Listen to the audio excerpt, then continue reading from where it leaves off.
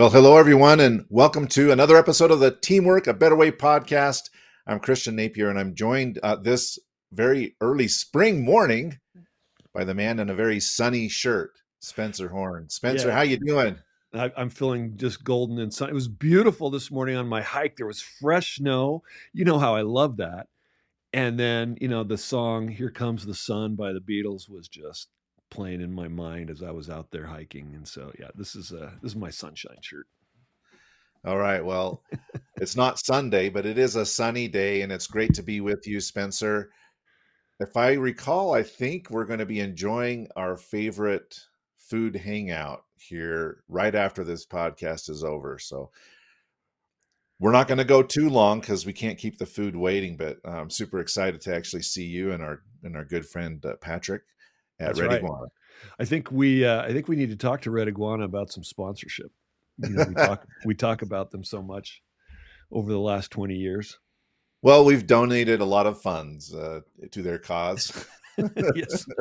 Yes, we have, as do many others, because it's so good. It's great food. It But is good to be with delicious. you, man. I'm so excited. I hear you're starting your speaking career. You've been speaking forever, but you're starting to. The secret is out, Christian. I have to say, you've got chapters around the world that are starting to ask you to come do events to speak to project management, which we're going to be talking about today. So I'm not surprised, and I'm so excited to hear of your speaking career growing. Well, I've totally fallen into this, or rather, you've kind of pushed me into it. And I don't say that in a derogatory way. I really appreciate you introducing me into this world and introducing me to your clients. It's been a lot of fun. And I'm just kind of seeing where this is going. I had no plan for this. It's just something that's happening organically, and Yeah. it's a tremendous amount of fun. And again, I can't thank you enough, Spencer, for all you've done to help me. Well, for those of you listening, Christian joined the National Speakers Association, and he joined our local chapter. And we actually had our first ever storytelling contest. And Christian's like, oh, he's listening. He was like one of the last speakers to go. Were you the second to last speaker? I was the last one. And he was so anxious. I'm talking to all those you listening. He was just like, oh my gosh, what am I going to do? How am I can't even think. I can't even remember what I'm going to be talking about.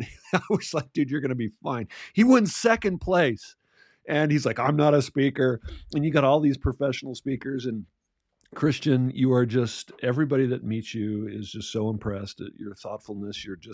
You bring so much to your clients and to this podcast, which is one of the reasons why I love having you as the host and just joining you, because you're the yin to my yang. Well, thank you so much for the very kind compliment, Spencer. And I guess that means lunch is on me, right? Well, yeah, that'd be great. I think it's my turn, but that'd be great.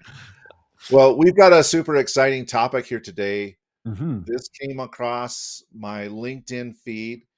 It was a post made by our good friend Xenia in Cyprus. Yep. And she posted this report that was published by Project Management Institute, highlighting this tremendous talent gap Right. for project professionals. The report shows that there's a shortage of like 25 million people by 2030. 2.3 new, what is it? 2.3 million in demand every year. Yeah. Every year, which I found quite interesting, because what we've been hearing about on the media so much are tech layoffs and Chat GPT coming for all of our jobs. Right. So you're really deeply embedded in this project management environment, but this extends beyond project management. It really These does. are project-oriented skills that are needed in the workplace. And so I sent you this article because I was excited to share it with you. And what were your first impressions when you saw this, Spencer? Well, it's wonderful that the profession of project management is getting so much attention. There's 600,000 PMI members worldwide, yet there are many, many more, to your point, that fill the role of project management throughout organizations. And organizations absolutely require competent people to manage all their projects. I mean, every organization has projects, whether it be implementing new software or developing software, developing new systems, planning an event, um, hiring, strategically for certain positions, and many organizations have to do that regularly. That is, in many cases, an ongoing project. Constructing, new facilities, adding new programs, marketing it can be considered projects, right? I mean, so you have all of these activities that need to be managed by someone that is competent and efficient at what they're doing.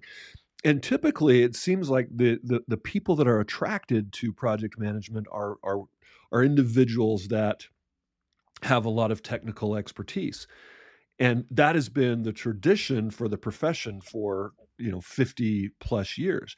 But really, in the last several years, the focus has been on that those skills are just not enough anymore. They're not enough. As a matter of fact, you and I have talked a lot about technology. You actually spoke about Chat GPT in your storytelling contest. I talk about staying relevant in the age of big data and AI. I've been talking about that for many, many years. And what we have learned is that the skills that are required to be successful in any position, and especially project management, are what are known by PMI called power skills. And these power skills have little to do with the technical aspects of the job. They have everything to do with things like communication, problem solving, strategic thinking, collaborative leadership. Because if you think about getting a job done, you just can't do it by yourself. You need a team. The complex projects that are going around the world, and why we need 2.3 million project managers every year, is there is a backlog of projects, huge construction projects, all kinds of development projects worldwide through 2030 that require that many people. So that should give some hope to people that are worried about what we now consider the VUCA world, right? Volatile, uncertain, what is it? Chaotic and ambiguous. I think I got one of those wrong.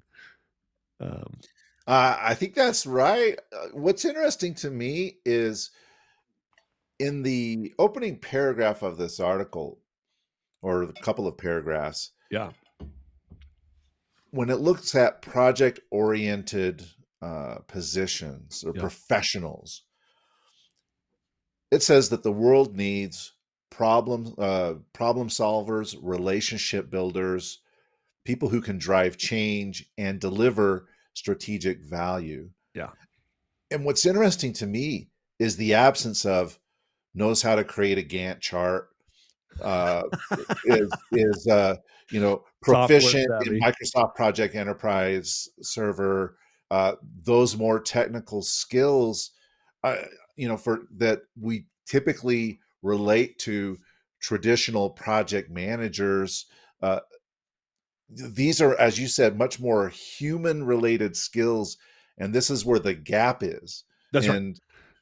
And so why don't you talk about that a little bit? Because oftentimes we think, I need to get, I need to become more familiar with the technology and the tools, which is important. But these power skills that you talked about are the ones that are absolutely essential. Yeah. And so when we talk about the gap between, I would say, high performance and, the best project managers, or even the best, employees or managers in any position, and those that just do the job, that's the gap that is filled by the power skills. So for you listening, that does not mean that you don't need those certifications. That does not mean that you don't know, that you don't need to know how to do a quote unquote Gantt chart, which is, kind of an old waterfall methodology. Doesn't mean you don't need to understand Agile, in terms of managing a project or even software development. Now Agile is being applied to just about any field in the workplace, not just in software development. Even in HR, they apply Agile principles.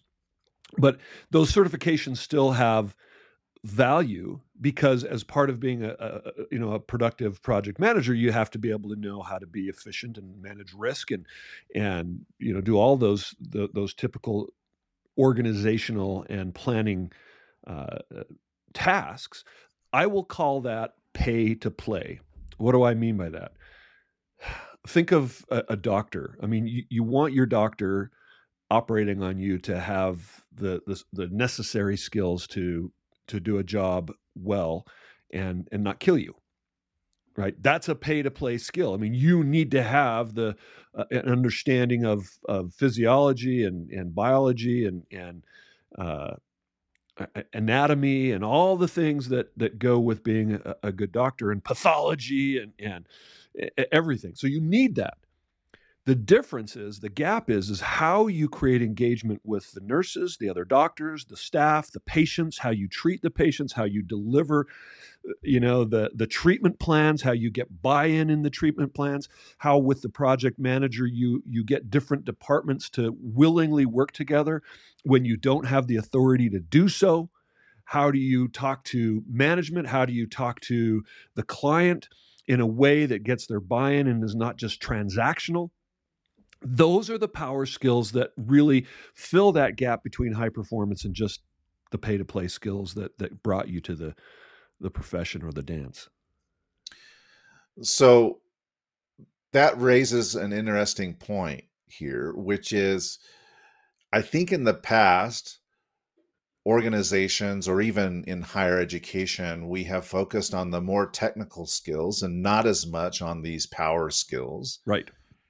And that is why, or it's one reason why we might be seeing challenges in developing high performing teams and organizations, because even though the technical capabilities are there, the training and the education, and quite honestly, the incentives for these power skills may not be there. And so, what is your take on this with organizations who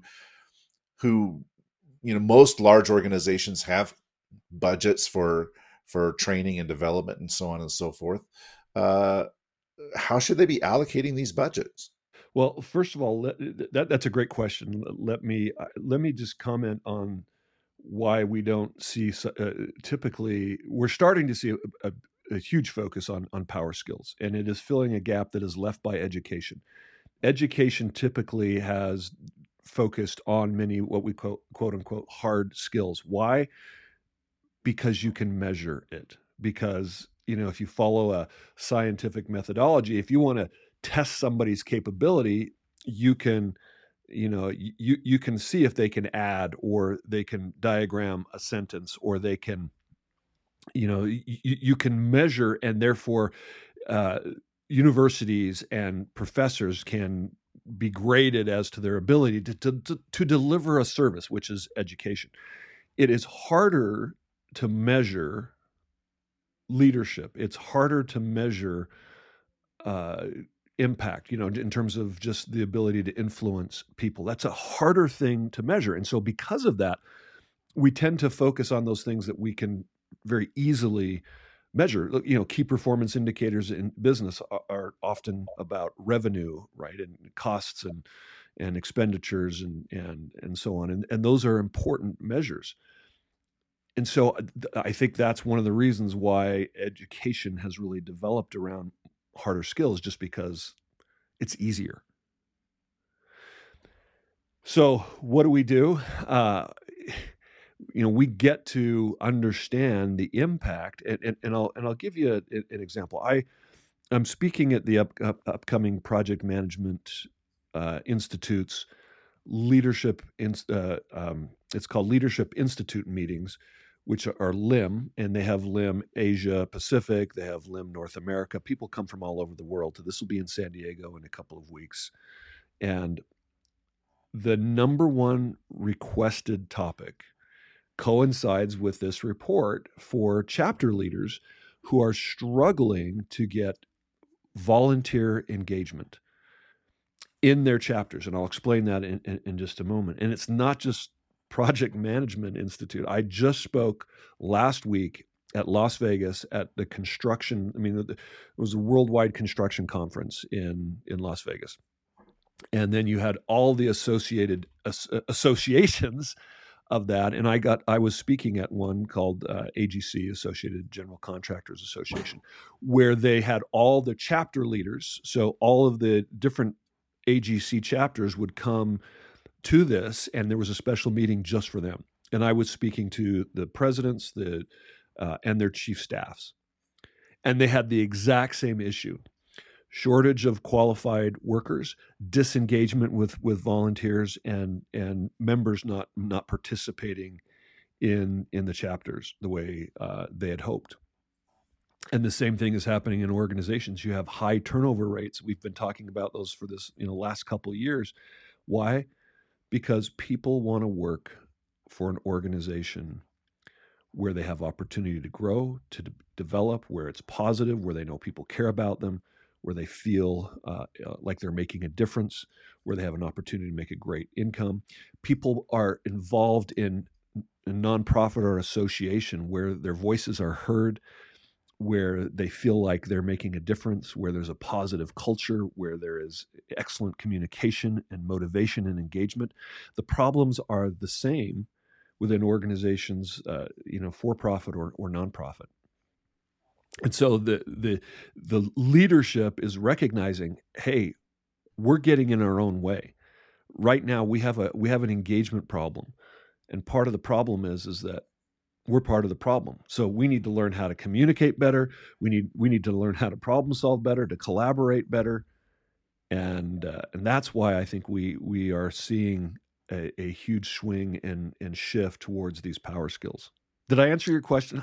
You did. And talking about communication, in the survey that was cited in the article, the PMI Pulse of the Profession survey, communication was identified as the number one skill, the most important skill for project-oriented professionals to possess, 68%, followed by problem solving, collaborative leadership, and strategic thinking. And again, I kind of come back to education here. If this skill is so critical, and I'll tell you, I corroborate this with my own experience working in the Olympic Games. Yeah. Because in the Olympic Games, the people that I've talked to have mentioned communication is the number one challenge that organizing committees face, and it's the number one solution to the problems. So if communication is so vital, why don't we spend more time on that, not just in our formal education or higher education institutions, but also in the workplace? And you said it's trending, it's changing. The winds of change are blowing, and people are now putting more emphasis on these power skills. But this just shocks me that communication is mentioned as so vital. And so let me ask you this. In your work with, I'm totally throwing you on the spot here. In your work with the IOC and organizing committees, has there been a focus on communication in those organizations? Yes, but not to the level of investment. Okay, is not aligned with the perceived importance of this skill. Okay, I'll just say it flat out. I suspect that's true for a lot of organizations. So here's also my experience. Working in project management and other nonprofits, they acknowledge the need for communication, and as a matter of fact, they hire lots of quote unquote communication experts. I attended the global conference in Las Vegas. There were many speakers on communication, and that topic was covered. I think part of the problem is that there's too much of a focus on. I'm just thinking about this as we're speaking. I think there's just too much of a focus on, here's how you communicate, and understanding and some self-awareness. I think that's a good start. There is a paucity, if that's for those of maybe other countries, a great word, a shortage of How do we learn to adapt? And so let me put it this way. I imagine that if I asked a room full of people why they got involved in, a project management chapter, why they volunteered, a lot of the answers would be very similar. They wanted to give back, they wanted to serve, they wanted to network and develop their skills, or they feel gratitude for what they've been taught and want to help others. Some people, a rare few, may want to do it for personal gain and exposure and brand and resume building, and that's okay. But I would say a majority of people do it because they want to serve and they want to give back to the community, and from doing that, they benefit so much. Would you agree that that's probably pretty universal? I would think so. Yeah. Yeah, that sounds sensible to me. So here's the challenge: how we express that desire or goal or purpose for getting into the organization is very different based on our natural communication style. So one person who may be wanting to give back and just serve in the community may do it in a way that's like, hey, we have a lot to do, so we got to get stuff done, and here are the steps that we need to do, that I feel like we need to do. And by being controlling, they're not hearing the voices of other people who have value and desire to do the same. So you're all about efficiency and task rather than collaboration and gaining, with a nonprofit, it's not all about efficiency, and that can be frustrating to that type of personality. But they may go about achieving the goal very differently than someone else who is very others focused and who is very affiliative and collaborative naturally. Now, the problem that a naturally affiliative and collaborative person may have is that if they're the leader, what will happen sometimes is they'll have a person that I just described that is very, hey, we got to get things done. We got to move this meeting along. We're wasting a lot of time. And drama may ensue that they feel uncomfortable addressing. And so now all of a sudden you have an environment where there's conflict and dysfunction. And the person who's leading is not necessarily comfortable confronting it right away because they just want everybody to behave and be on their best behavior.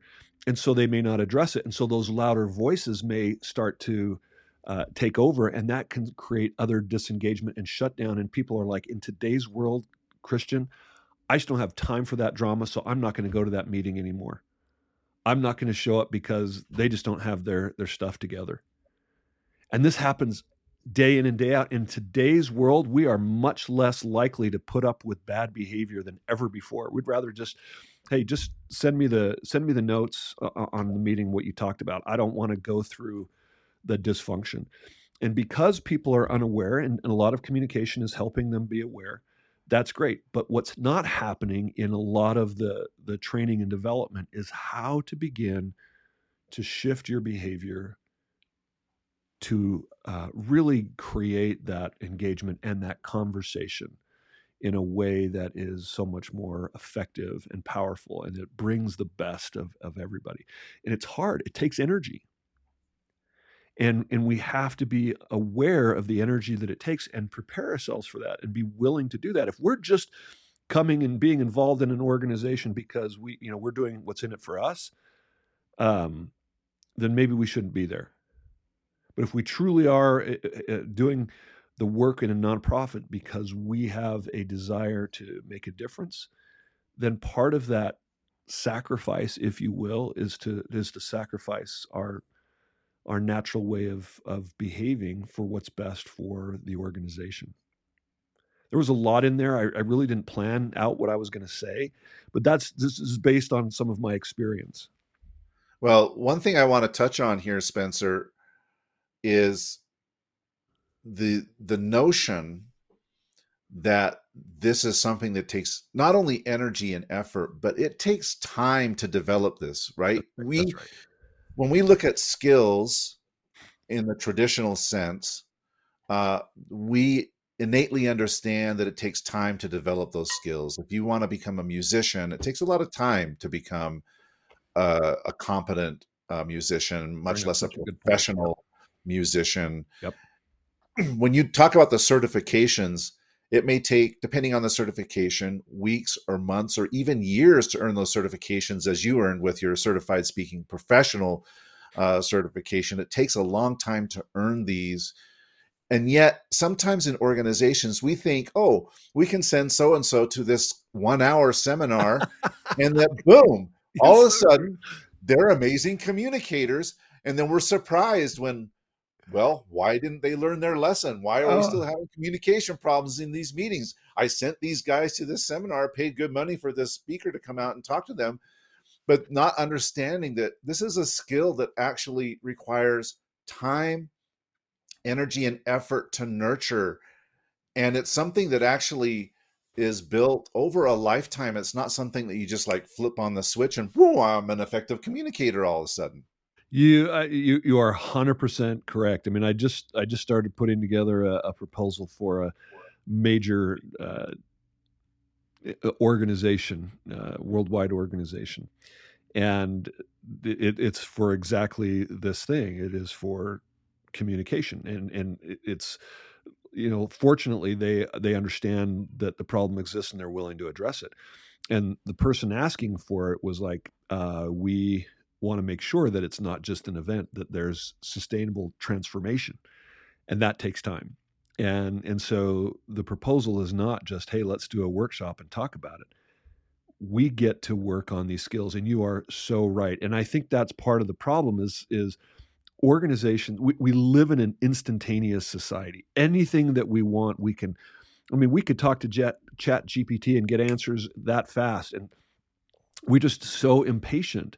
And one of my favorite discussions we've had is with the skater Scott Hamilton, and you and I have talked about this many, many, many times. But I personally believe that some of our greatest opportunity to develop and close that gap that you and I have been describing of high performance in terms of project management or any leadership position in any organization, and the average one are these power skills. But it is not the strengths that we naturally have where we get the greatest marginal benefit by focusing on, right?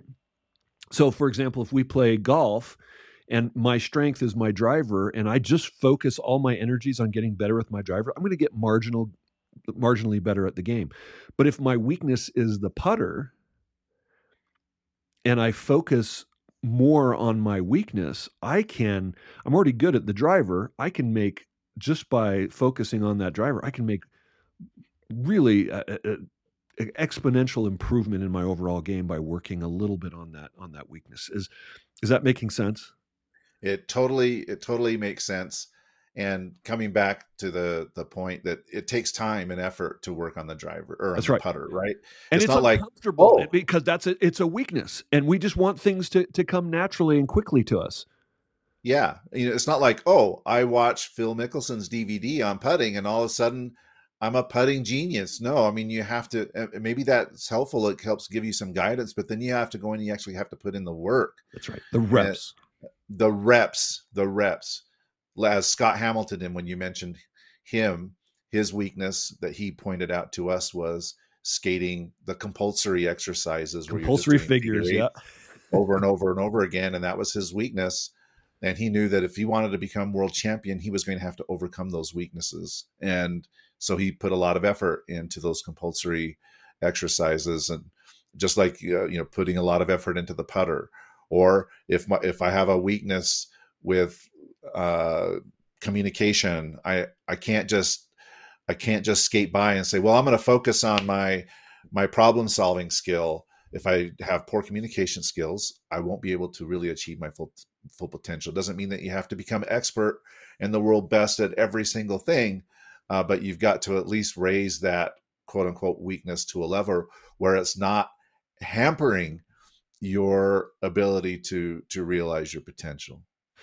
So I'll give you an example of a conversation I had yesterday with a young professional who works in the construction industry, specifically in a recruiting field. So recruiting of uh, construction professionals. So helping companies fill that gap that we're talking about of shortage of demand for those backlogs of projects.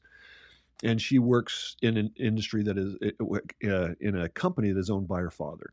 And she never wanted to work in the industry, but she got excited about it recently and recognizes that she has some blind spots and some weaknesses. And so she attended one of my communication workshops, and she was surprised at the results. And she's high conformity, also high extroversion. So she's outgoing, she's friendly, but she has this perfectionism bent to her that is the highest trait that causes, and she acknowledged it, but she just, other. So that's another problem. Sometimes we have shoddy behavioral assessments that don't accurately help us identify what our strengths and weaknesses are. We get a general sense, but they really don't help us dial in what the real problems are. And that's a problem I see a lot. And so I like to use a tool that is highly accurate, and there are many of them. There's a lot of good ones out there. But what we were able to do is, based on this, then we were able to look at certain behaviors. If this is your profile, then it is possible that several of these behaviors are problematic for you. And we went through the list, and she's like, I just got this feedback that I am indecisive and I take too long. Because of her perfectionism, she ruminates on decisions too long and is not taking action. Well, that's actually a power skill, right? Being decisive and saying, okay, I have to think about, and sometimes we can take too long being democratic or hearing all the information and studying all the and hearing all the voices that are there, and we may miss opportunities. Sometimes we may jump to opportunities too quickly and not hear enough of the voices. So a big part of the power skill is to know the balance. When do I need to take more decisive action? When do I need to back up and create more engagement? And that's tough. And a lot of times how we naturally behave, especially when we're under pressure, which most of us are, it's harder to recognize in the moment what we should do. We just go with what is natural. And for her, what is natural is to equivocate, to hem and haw and not make a decision. So she zeroed in on that one behavior. And that's the negative behavior, indecisive. So what we do is we focus on what is the positive behavior. Decisively being decisive and taking action. That's the behavior that she wants to create. And so every day she is going to self-evaluate. How did I do today at being decisive and taking action? And she's going to evaluate herself on just asking that question. Did I do my best to do that? And it's a self-coaching technique, Christian. And she can ask herself that question every day and rate herself. And I said, so how did you do today, do you think? And she says, I was about a 6. I go, okay, great. Now, when you have a bad day, when you're 6 or even less, don't judge yourself, because that's a negative, that focuses on our failure. Focus on why you struggled with being decisive and taking action. What was happening? Was it uncomfortable? Was it stressful? So you're creating more awareness around the behavior that you want and what is preventing you from getting there. And without judgment, without being negative. And then what will happen is every week you're going to average your score. And once you get that one behavior, being decisive and taking action, to an average of 8 or 9, you have closed the gap on that one behavior. And now you can start working on another. The key is that so often we just want to get better at everything all at once. And I think there's a movie about that, right? Everything all at once, right? Won a lot of awards from what I heard. It's not reality, but so focus on 1 to 2 things only, because it takes energy, it takes focus to work on those blind spots, and it takes reps, as you've talked about. And once you feel like you've gotten that one under control, then work on another one. And slowly over time, we start to make these incremental changes that make a huge impact on team engagement, on our professional success, and we will be in more demand. Why? Because under pressure, we're able to adapt and either be assertive or be collaborative. We're able to speak up. We're able to shut up. We're able to focus on details. We're able to get strategic and focus on the big picture. It's the adaptability that is what we need to be able to have in our communication, in our behavior. And under pressure, we struggle to adapt. We focus instead on what we're most naturally comfortable with. And that's where we want to, that's what I want to be able to help people to do, is to adapt. And I think a lot of communication training does not focus on that adaptation, in my experience. Well, to me, the content of this report and the message you're communicating to our listeners and our viewers today is a message of hope. Yeah. That if you can adapt, if you can develop some of these power skills, if you can become a better communicator, you'll always find demand for your services, whether it's through with another employer, as a consultant with clients, whatever it may be. And that's the real power in these power skills. Is the winds of change are blowing crazy gale force winds, especially since this pandemic started. But you can actually build a solid foundation that will serve you for many years, if not the rest of your life, if you develop these power skills. So, Spencer, thank you so much for enlightening us today and showing us how we can actually do this. Thank you. I just gave you a little idea. And, it's interesting. I was, to tell one more story. I was speaking at a PMI conference in Puerto Rico in 2018, 4.5 years ago. And there was, I don't know, 350 people there. I was the closing keynote speaker. The opening keynote speaker was Jim Snyder. And he's one of the original 6 founding members of Project Management Institute. At that time, it was the 50-year anniversary, I believe. I think it was. Anyway, a long time ago, he helped found this organization.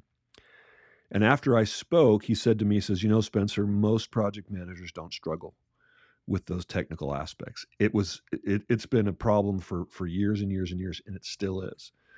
And he said they mostly struggle with the leadership, with the communication, with the soft skills, with the power skills. Soft skills is not a good word for those things. I learned that the reason why we use that word comes from the U.S. military, and what they considered hard skills was, handling equipment, machines, guns, right? Knowledge of how to work the tank. And the soft skills was the managing of the platoon or the company, of the people, and motivating them. And they found that the quote unquote soft skills had a huge impact on the battlefield. It's not just the technical skills of knowing how to, take the gun apart and put it back together and shoot it. It's how do you get people to attack in the right place and to not be overcome by the fog of war. These are the power skills that are applying in the job every single day. It's like we're on the battlefield. I mean, and many times we get the fog of war, and that's stress and pressure and anxiety and uncertainty. And it's those power skills, or what the Army called the soft skills, that are going to make all the difference in winning the battle. And it's been known for a long time. We just get to start doing it the right way and investing more over a long period of time and not becoming tired. And I love what you said. It's like, hey, I've been to a couple seminars and they don't work. Or I've taken a survey and I'm not any better. No, keep at it. Keep at it and find a practitioner or somebody that will teach you and people within your organization how to develop these skills the right way. And I think that makes all the difference. Wow. Well, the nuggets of knowledge and wisdom have been showering on us here today. Spencer, thank you so much for sharing all of your knowledge. I totally agree. Nobody would go to a seminar on playing a guitar or a half-day workshop and expect to be Eddie Van Halen or Jimmy Page or any of the greats overnight. I mean, it just doesn't happen. It takes a lot of work and effort, and I appreciate you really highlighting that for our learners. and highlighting the Or Neil importance of Peart on the these, drums to, or Neil Peart on the drums, or Mike Mangini, or Mike Portnoy, or any of these fantastic drummers, John Bonham, Keith oh, now you're Moon. talking my Yeah. language. Oh, I love those syncopated offbeat rhythms that John Bonham, Led Zeppelin, that was, Yeah. see, now you're talking our These are language. people who've dedicated their lives to that, and that's not necessarily not. I'm not trying to say that you got to spend 8 hours a day on communication skills necessarily, but uh, but it does take effort and practice and reps to become good at anything that you want to do. And I appreciate you just giving it to us real here. You are helping so many organizations around the world. You've just mentioned from Cyprus to Puerto Rico to whoever and wherever. Uh, if people are looking to improve their team performance, improve their communication, their problem solving, their leadership skills for themselves or their teams, what's the best way for them to contact you, Spencer? Oh, listen, if you're in Singapore or Bangalore, reach out to me on LinkedIn. If you're in Lima or Puma, I don't know where that place is. Same place, LinkedIn, Spencer Horn, and I'd love to chat with you. And Christian, same thing. I mean, you are so valuable to the organizations that have engaged you. I know you're steeped in right now, working on events here for this, Utah and northern Utah in the bringing the Olympics, and you are so valued. Your voice is sought after by many. As a matter of fact, why don't we preempt an upcoming episode that you have engineered because of your relationships? You want to shout out a little bit to that, what we may be talking about? Yes, super excited. We'll have the chief executive officer of the Salt Lake City, Utah Committee for the Games, as it's called. Fraser Bullock will be joining us in April. So the 11th of April at 10 a.m. Mountain Time, Fraser will be joining us. He built what many consider, including myself, to be perhaps the most high-performing, enjoyable team in my career. And in talking with a lot of my coworkers, they feel the same way. And we'll get to learn how he went about doing that with Mitt Romney and Ed Eynon, who were kind of the triumvirate in leading the organizing committee from the scandal that nearly just nearly canceled the games in Salt Lake. And then, coming out of 9/11 to deliver a games that has had a lasting impact on the community and certainly on the lives of the people who worked in it. And so I'm super excited to have Fraser join Well, us. and you're humble because you were a big part of that success. And so, how do people find you? Because I know that Fraser and Ed and all those guys really value what you brought to the team as well. And so, how can people find you? Just same LinkedIn. Look up Christian Napier on LinkedIn, and happy to connect with anyone. So, Spencer, enjoy the spring. We'll see you shortly for a wonderful lunch at our favorite hangout, Red Iguana. Listeners and viewers, thank you for joining us. Please like and subscribe to our podcast. We'll catch you again soon.